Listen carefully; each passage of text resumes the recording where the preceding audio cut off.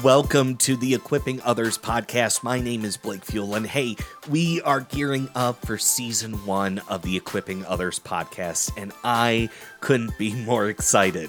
The Equipping Others podcast is designed to equip pastors and Christian leaders and believers with the knowledge, resources, and tools they need for deep discipleship and motivated ministry.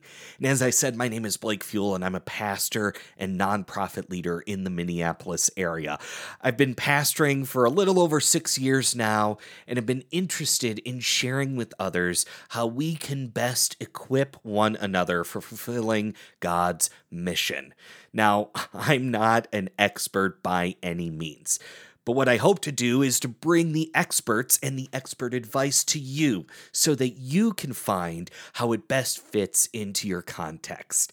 And as we're gearing up for season 1 of this podcast, I wanted to give you a bit of a sneak peek into some of the things I'll be talking about in upcoming episodes.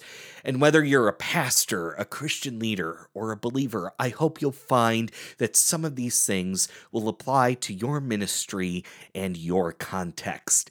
This season, we're focusing in on how can I best steward my time. So we're going to talk about things like managing our time, using tools to save time, ways that we can give of our time, and how to focus on missional priorities.